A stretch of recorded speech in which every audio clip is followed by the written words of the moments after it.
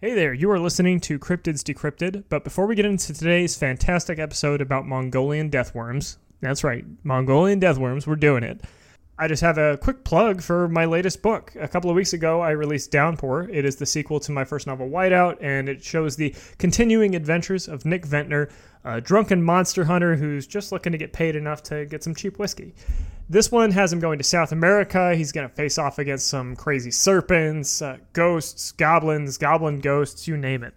And these are all based on real South American cryptids, so it's really kind of a good tie-in to this series. If you're interested, you can purchase it on my website at macashton.com/shop. If you want ebooks or signed copies, that's where you go. Or if you prefer Amazon, you can just go to amazon.com and search Ashton Macaulay or Nick Ventnor, and it will pop up. So thank you for your support. It really means a lot. If you have read it, please leave us a review. Much like this podcast, reviews are the best way to get the information out. As an independent author with a small publisher, these reviews really do put us over the top, and we super appreciate them. So thank you for your support. Enjoy the episode on Mongolian deathworms. I'll talk to you at the end.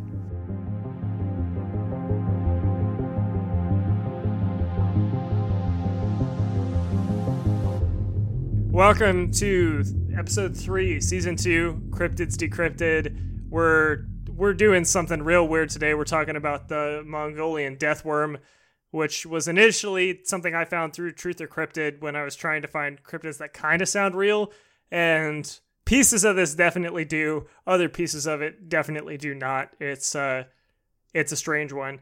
But before we get into that, Hey, listeners! Hey, dear friends! I have a book. It's out. It is the sequel to my first book.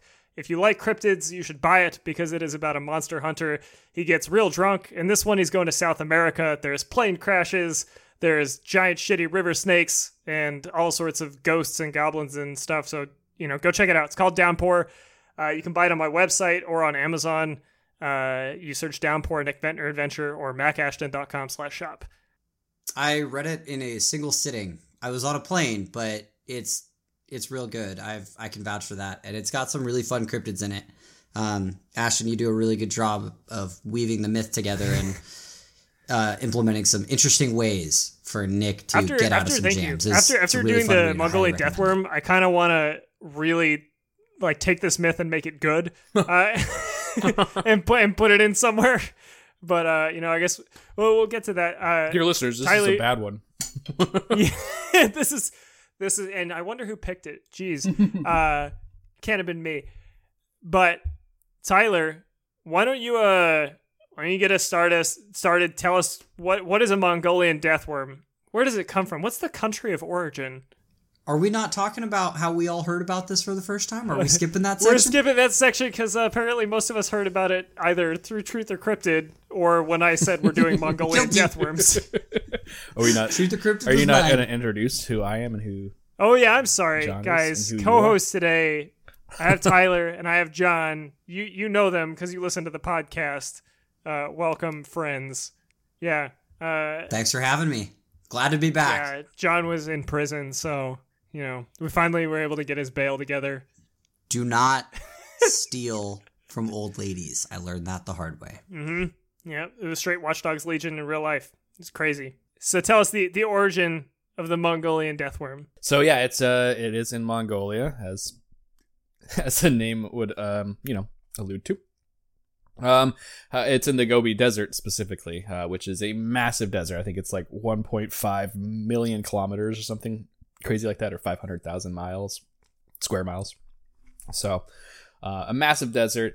The Mongolians refer to it as the large intestine worm. However, they don't say it in English, obviously, and I don't want to disrespect the I tried to figure out how to pronounce this one. I listened to a bunch of YouTube videos on it, and I was like, yeah, nope, not even gonna try. It's real bad. It's real hard. Does it make Mkeli Bembe look like sausage? Yeah, so it's like where it's like it's spelled so phonetically it's Allergorhai Horhai, but I can almost guarantee that that's wrong how I said it. Very cool name. However, it really just translates to large intestine worm. And the reason for that is, well, it's a large red worm-like creature. It's about the width of a man's arm.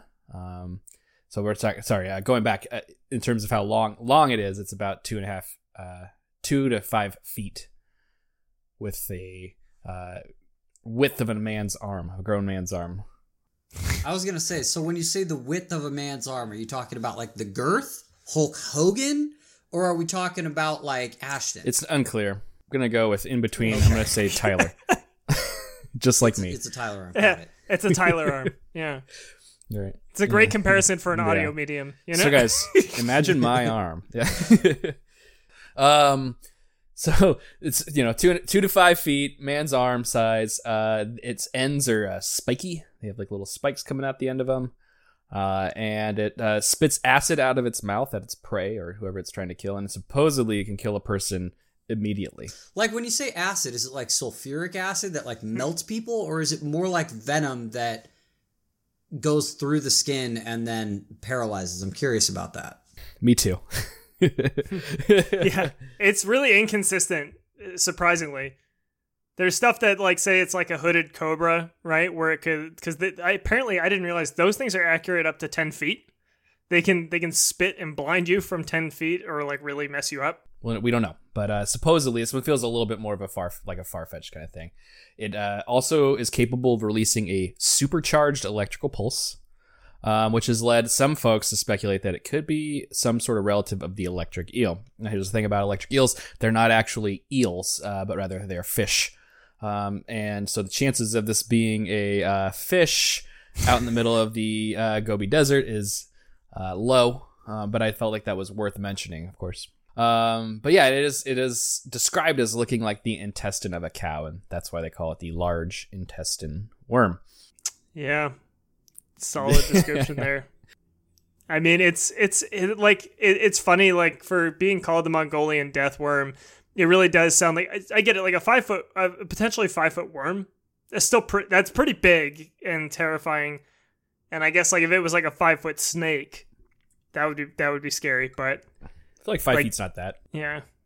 So when did this myth start? When are the first recorded sightings, those types of things? Because I'm really curious because of some of the pop culture references we have coming up on if it's just coincidental or if it could have been an influence. Like when did the Mongolian death worm originate? So Ashton will talk a little bit about a guy named Roy Chapman Andrews. However, it's unclear going how far back with the Mongolian people, but it is deeply ingrained in their culture. Which is something we see pretty commonly. I mean, looking at, again, Mkele Bembe, bringing that back up, that's something that goes back years. Yeah. Like that creature, too. They think it's real. Like, yeah. There's still a lot of Mongolian people that think it's an undiscovered species. Right. And that it's very real. But very there's convinced. no evidence. Which, to be fair, it is a really large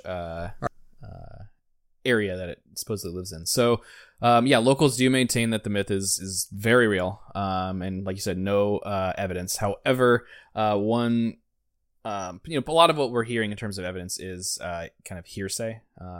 However, I did find one interesting bit about that. It supposedly is the premier of Mongolia in the 1920s, I guess, spotted the Mongolian death worm and saw it. And so he ended up telling Roy Chapman Andrews, again, who Ashton will talk about in a few minutes here.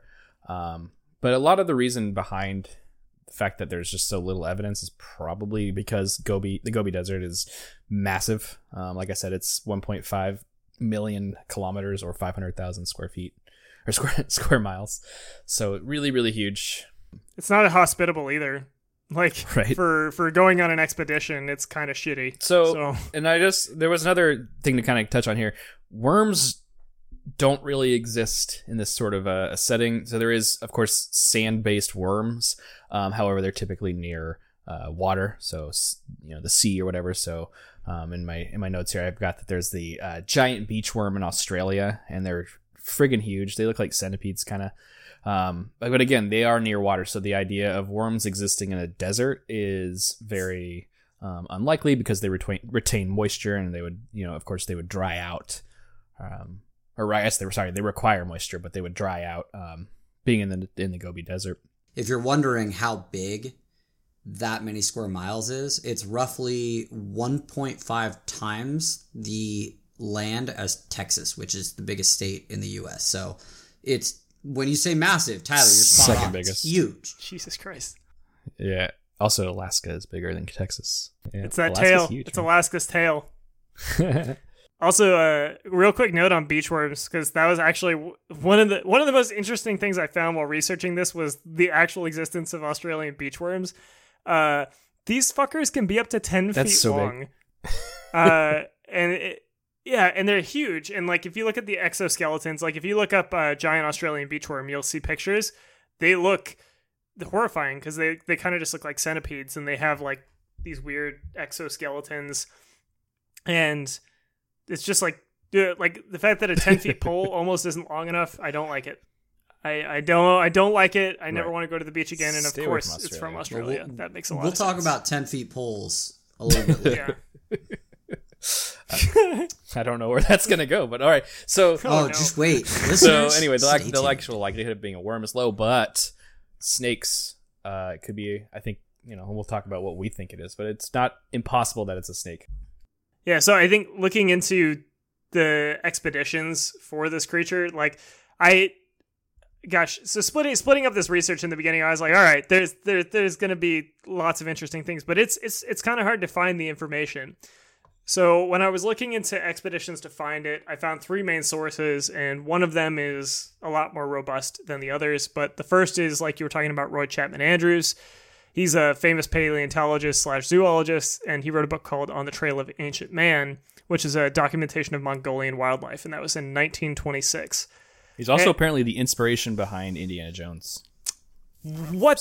How did Potentially. I not find that information? I love that in our That's what I've heard. episodes we keep blowing Ashton's mind going Yeah. back to Tessie. I gotta read more about Roy Chapman Andrews. Clearly, like holy crap.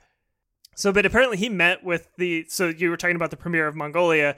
The premier of Mongolia, when he was there filming his documentary, writing his book, not filming a documentary. When he was writing his book, the Mongolian premier was like, if you can find any evidence of this creature and bring it back, like we would be grateful, because we've never been able to capture a live specimen, and all we have is people talking about it. And they specifically wanted him to try and capture it, but nobody in the government themselves, other than the premier, had actually seen it. I think his evidence might have actually been anecdotal anyway. And needless to say, Roy Chapman didn't find anything. And I don't know how hard he looked for the death worm. He might have been focused on some other stuff, but I mean, Mongolia's got lots of wildlife. I was going to say the Ark of the Covenant. Yeah, well, he was fighting Nazis the whole time. It was a little early, but he was fighting the first wave. Very Yeah, progressive of it. but the real meat of this comes from Ivan Makarel. He was a Czech cryptozoologist, author, design engineer, and explorer. At least according to Wikipedia, he had a lot of titles. So this guy spent 30 years. Renaissance man. Yeah. He spent 30 years going across the globe looking for legendary animals on the fringe of existence. Like he kind of like has this really interesting story actually of where he started to question what was real. So he was born in West Bohemia, in the Czech Republic, I believe. And so when he was 3, Americans liberated his city at the end of World War II. But in school, they taught him that only the Russians had actually liberated Bohemia, that the Americans didn't have anything to do with it. But Ivan had pictures of himself with American GIs and with like American Jeeps and stuff. And so he said that's when he learned to question the common explanations of what the world was, which I thought was kind of interesting. And he's a really Good origin story. Yeah, he's a fascinating guy too. Like his first expedition was looking for Dracula's castle, that inspired the famous Bram Stoker novel. They That was awesome. they ended up finding some walls from a castle that they thought was Dracula's, but later they found out that that was actually based on something else. It was based on Ivan the Terrible. But hey, they tried and they did find something. But so he has a lot of expeditions. I'd love to cover at a different time. But in the 90s is when he set his sights on the Mongolian deathworm. And he did 2 expeditions in 92 and 93. And this is how he describes it. He said, it's a sausage-like worm, over half a meter, so 20 inches long, and as thick as a man's arm, resembling the intestine of cattle, like Tyler said. The tail is short, as if it were cut off, but tapered. It's difficult to tell its head from its tail because it has no visible eyes, nostrils, or mouth. And that's something I've seen, like, all of the depictions show it kind of like the dune worm, which John will talk about later, but like they all depict it as having a mouth, and he doesn't seem to think that. He also said that he thinks it either rolls around or squirms sideways, sweeping its way about, and lives in the desolate sand dunes. So it's possible only to see it during the hottest months of the year, June and July. Later, it burrows into the sand and sleeps. And then it comes out of the ground mainly after rain when the ground is wet. It can kill humans and animals at a range of several meters, which rain in the Gobi Desert, pretty rare. So really, really a hard creature to find by those metrics. He also believed that the worm could mysteriously kill people with poison and electricity, like Tyler said. And then he said, originally I thought it was science fiction, but when I was in university, we had a Mongolian student in our class. I asked him, do you know what this is? And then there's the name of the Mongolian death worm in Mongolian. And he said, I was waiting for him to start laughing and to say that's nothing, but he leaned in like he had a secret, and he said, I know it. It's a very strange creature. Interesting. So expeditions didn't really start until the 1990s or the 1890s? 1990s. Man, that's Well, late. what about Roy Chapman? Roy Chapman was 26. 1926. 26. Okay. But he was not like a specific expedition for the Mongolian death worm. It was like on his task list. It was probably towards the bottom. He's like, yeah, I'll humor this Mongolian official so that I can come do zoology here. Interesting. Yeah, but Mackerel did, I said 2 earlier, he actually did 3. He did 1992, 93, and 2004. And so, inspired by Dune, he and his team projected sounds into the earth trying to attract the worm. So this involved things like explosive detonations and then rhythmic thumping machines that they would just sort of like drag across the sand and try and draw it in, which I was like, okay, sure.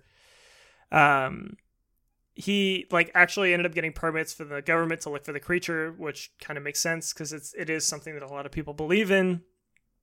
And in his last expedition, he brought an ultralight plane with a camera that was supposed to be scanning the dunes for signs of the creature, like specifically looking for serpentine patterns in the sand. The end of this expedition, if they're rolling around, yeah. Right. If they're rolling around, they're not going to leave serpentine shapes. Well, so I think they move both above and below. He's saying when it's on the sand, it's rolling around like a little like lost sausage in the wind. And then when it's below, there's like a mound that follows it. Yeah, kind of like it's just the sand is shifting underneath it. Like a land shark. Like a land shark. But eventually, this is a really sad end to this cool buildup. He gave up. He gave up. He gave up, and he said, "You know what? Fuck it, this creature must be a myth," after going to the Gobi Desert 3 times, which I kind of get. Like, well, he probably went to the Gobi Desert 3 times and was like, I've explored 0.0001% of this thing? What? Yeah, and if you can only find it after it rains, like, good luck.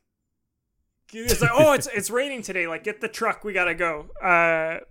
Once every... Yeah. The last expedition that I had evidence of is Richard Freeman, who is a cryptozoologist or zoologist, depending on who you ask. I haven't done a ton of research into Richard Freeman, but I'm not loving what I see. He seems like kind of a strange guy. But he said, I don't think it's a worm at all. True worms need moisture. I think it's a limbless, burrowing reptile, probably a giant member of a group of reptiles known as amphisbaenes. Sure. Or worm lizards. Worm lizards. Yep. If it spits acid, though, I mean, he's not. Yeah. No. I think there. I think that's totally right. Like we can get to like it logically, in a minute, that makes sense. Yeah. Yeah. If this exists, it's not a worm. Yep. Like it being an actual worm makes no sense. I mean, they need moisture. Unless far underneath the Gobi Desert, there's an aquifer or something, or some kind of. Yes, the tunnels, John. The tunnels go to the Gobi Desert. Interdimensional underground tunnels. We brought it back. Maybe it's like a big cave down there. Yeah. Oh, God. But he was also convinced it was less harmful than people were saying. He said it's like the salamander in medieval Europe, which was thought to be deadly poisonous. Alexander the Great was supposed to have lost hundreds of men after they drank from a stream that had a single salamander living in it, but now we know that most of them are harmless. So that's partially true, but there is definitely some salamanders that if you drink the water they're in, like right next to them, you will die. So, you know. Next time I see a salamander in a stream, I won't drink the water out of it. Thank you. Yeah, or if you do boil it.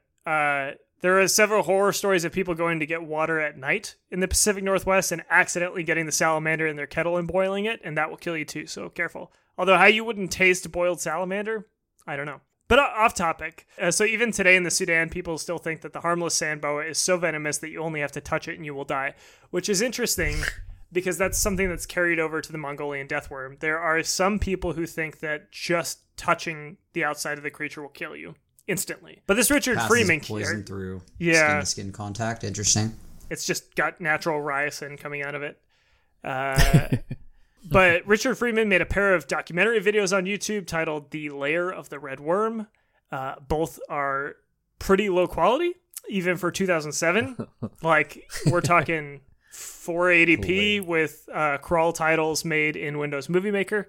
And no subtitles when people are talking in Mongolian, so it's a little tough to glean what's going on. But I did my damnedest, and I did watch. I tried to watch some of them, and there's a lot of them talking with locals who say they've seen the death worm, but of course, just like the last expedition, they didn't find anything. So unlike other cryptozoology things, it's like there's no sightings of the death worm. There's no sightings. It is all based on like, well, I guess like kind of like there's hearsay. There are people in Mongolia who say they've seen it, but there is no like cryptozoologists or monster hunters that say they found it there. Which, gosh, I think that's pretty much all I had. Oh, one other weird fact I found was that aside from humans, the Mongolian deathworm apparently preys on camels. Camels. I heard about that. Yeah, I forgot to mention that. It will leave eggs inside of the animal's intestines, which eventually turn the camel the same color of red as the creature. But so that's all we have for like the expeditions to find the Mongolian deathworm and as far as like what it is. But let's talk about deathworms in the modern day, because there's actually quite a few. Well, not quite a few. There's some pop culture references that are weirdly based on this myth. No, I would say there's quite a few, but if you look at just franchises, there's really 3. The first one I think everybody's heard of. It's Dune. Written in 1965. It's a very famous sci-fi book. The concept is you have an empire trying to colonize a planet that is like entirely desert. Water's very scarce. And on that planet, these giant worms are drawn to vibrations, like you had mentioned, Ashton. They have thumpers in the ground that bring them up. The natives do. Because the natives ride them. They're like whale-sized. They can eat ships and they can eat mining, like giant mining rigs. Like imagine the crawlers from Star Wars A New Hope, like those types of things. Worms come up. And they're very protective of the spice that is made in the planet. So that's a major thing. They don't really spit acid or anything, but they are attracted to the sound waves. The next pop culture reference is a Kevin Bacon movie from 1990. And what I'm really fascinated with, is I do want to call out again, Dune was 1965, Tremors was 1990. So that's before we had those 3 expeditions in 92, 93, and then 2004. But 1990, Ashton and my birth year. This is when Tyler graduated college. Yep. Oh, there's your sick burn. Yeah, sick burn. That was a good one. But it's a horror comedy where worm-like creatures kill people from beneath ground. And when I think horror comedy, I think Tucker and Dale versus Evil. But this is a little more towards the horror side. They got snake-like tentacles from their tongues. They can't see anything, so they're all based off vibrations and those types of things. They hunt. So Jurassic Park ripped it off. With the T-Rex can't see very well, but it could go by sound.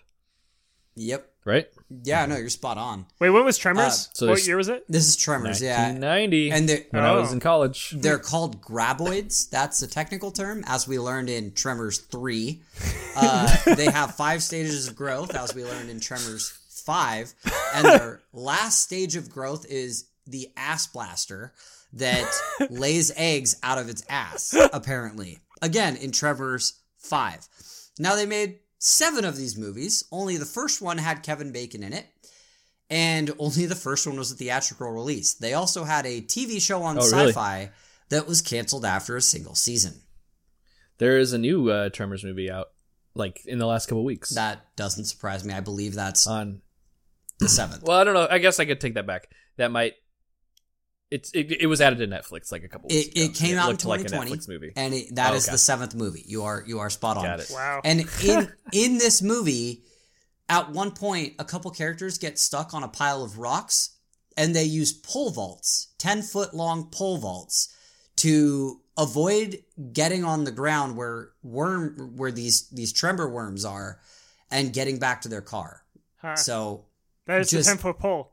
Now it makes sense. wacky, wild, things don't make sense, and they really milked these for all they could. And they're 30-foot long worms. That's how long and how big these graboids grow to. So, yeah, very, very interesting liberties. How long are they? How long are they with the ass blaster? That's the 30-foot long. That's the longest, most grown stage. So the final reference here is there was a TV movie actually named Mongolian Deathworm. In this one, American businessmen want to drill for oil in the desert outside of Mongolia. So they inject superheated water for reasons. Yes. It ends up disturbing a nest of Mongolian deathworms, which, as Tyler had mentioned earlier, generate an electromagnetic field that disrupt electronics. With the water. Yep. They're big enough to eat people. This one was a sci-fi movie, and it is now found on Tubi, which is apparently an app. Oh, yeah. Yeah. It's a good app, actually. Oh, okay. I had never heard of it until I researched this. So, not a ton for Mongolian deathworms, but we do have, two pretty major, AAA things. With Dune, we had a movie. We have another movie coming out pretty shortly, which looks like it's actually pretty close to the book. I'm pretty excited to see how they portray the worms in that movie, because that's going to be a tricky thing to get right. Not enough Sting. I don't want to watch another Dune movie without Sting. Bring Sting back. Are we talking about the So wrestlers thing? No, so John, you're a little young for this. There was a singer back when I was in high school in the 80s named Sting. Okay, there was also a wrestler named Sting, and he's my favorite Sting.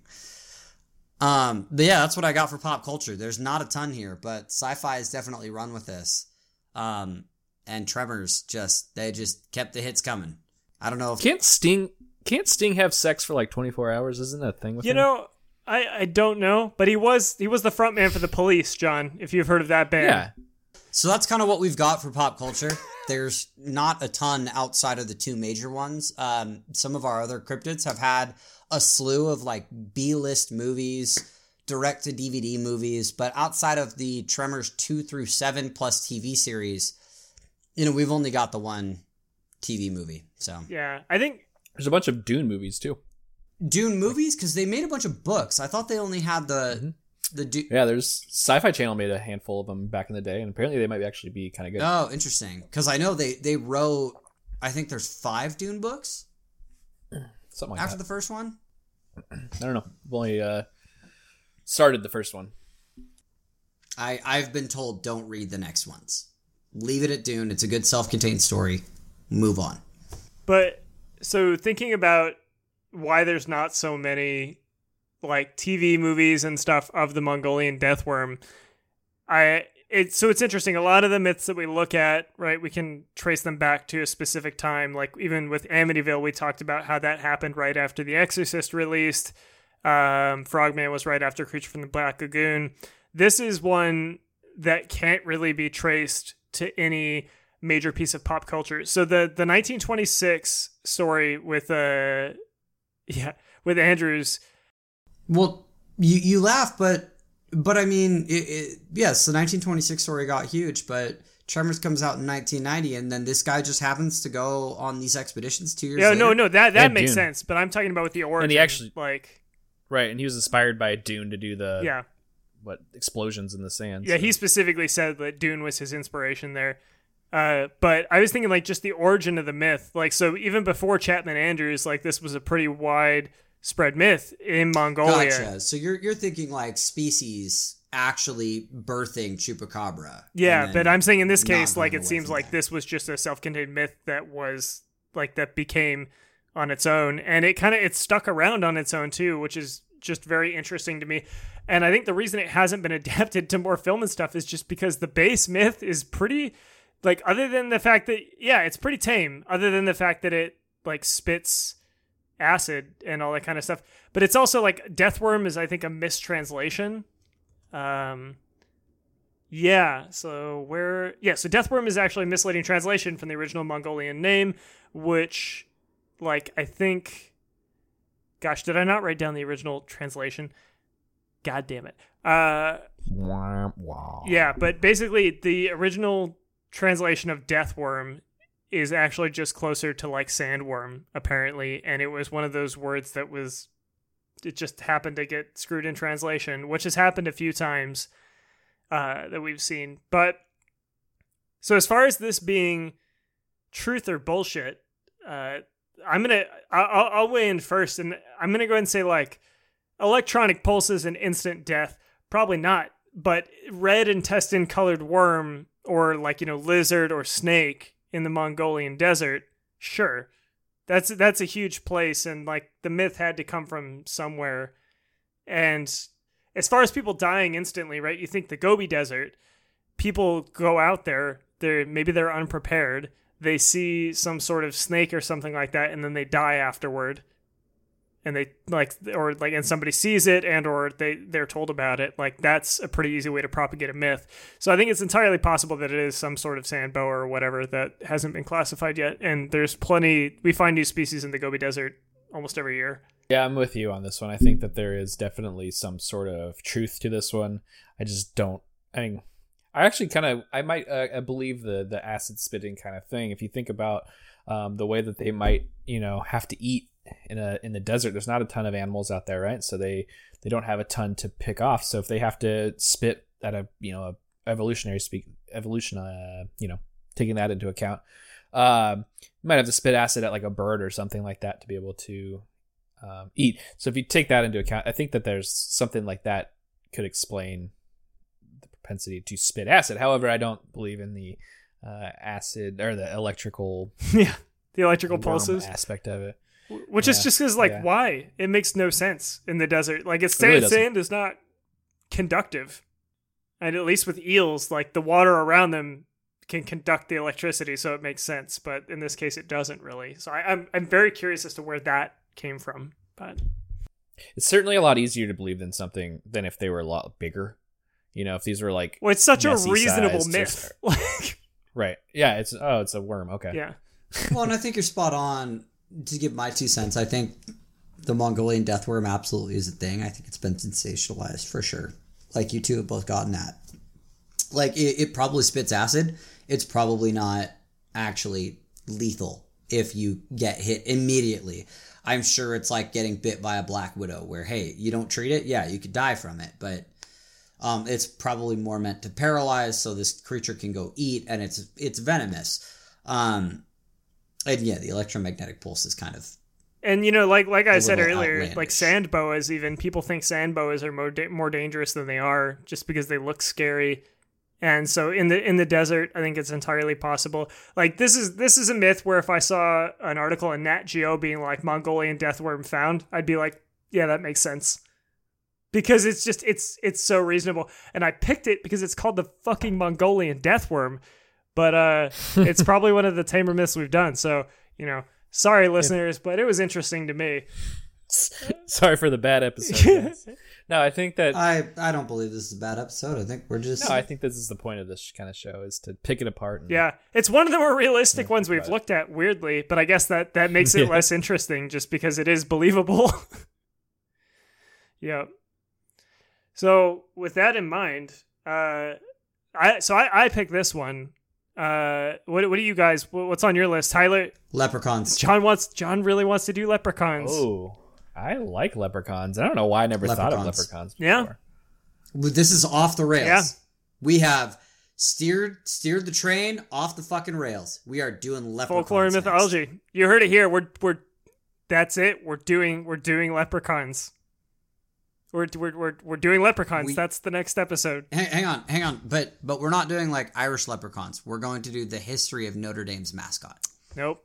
This I'm will just never fucking be a with you. We're sports doing ball Irish podcast. Leprechauns, and I cannot wait to talk about the movies. So Those are going to be a so ride. if you're interested in that, come back in like probably 3 to 4 weeks. And if you're not, come back in 6 to 8. And we'll see you then. But yeah, that's it. Well, just put us on in the background and then mute us. Yeah. That's fine. Yeah. There you go. Get the And clicks. just play this podcast over and over again. You got to do reviews too. Yeah. You gotta add some reviews to your. Yeah, maybe not after this Spiel. episode. Maybe go listen to some of the other ones and then leave a review.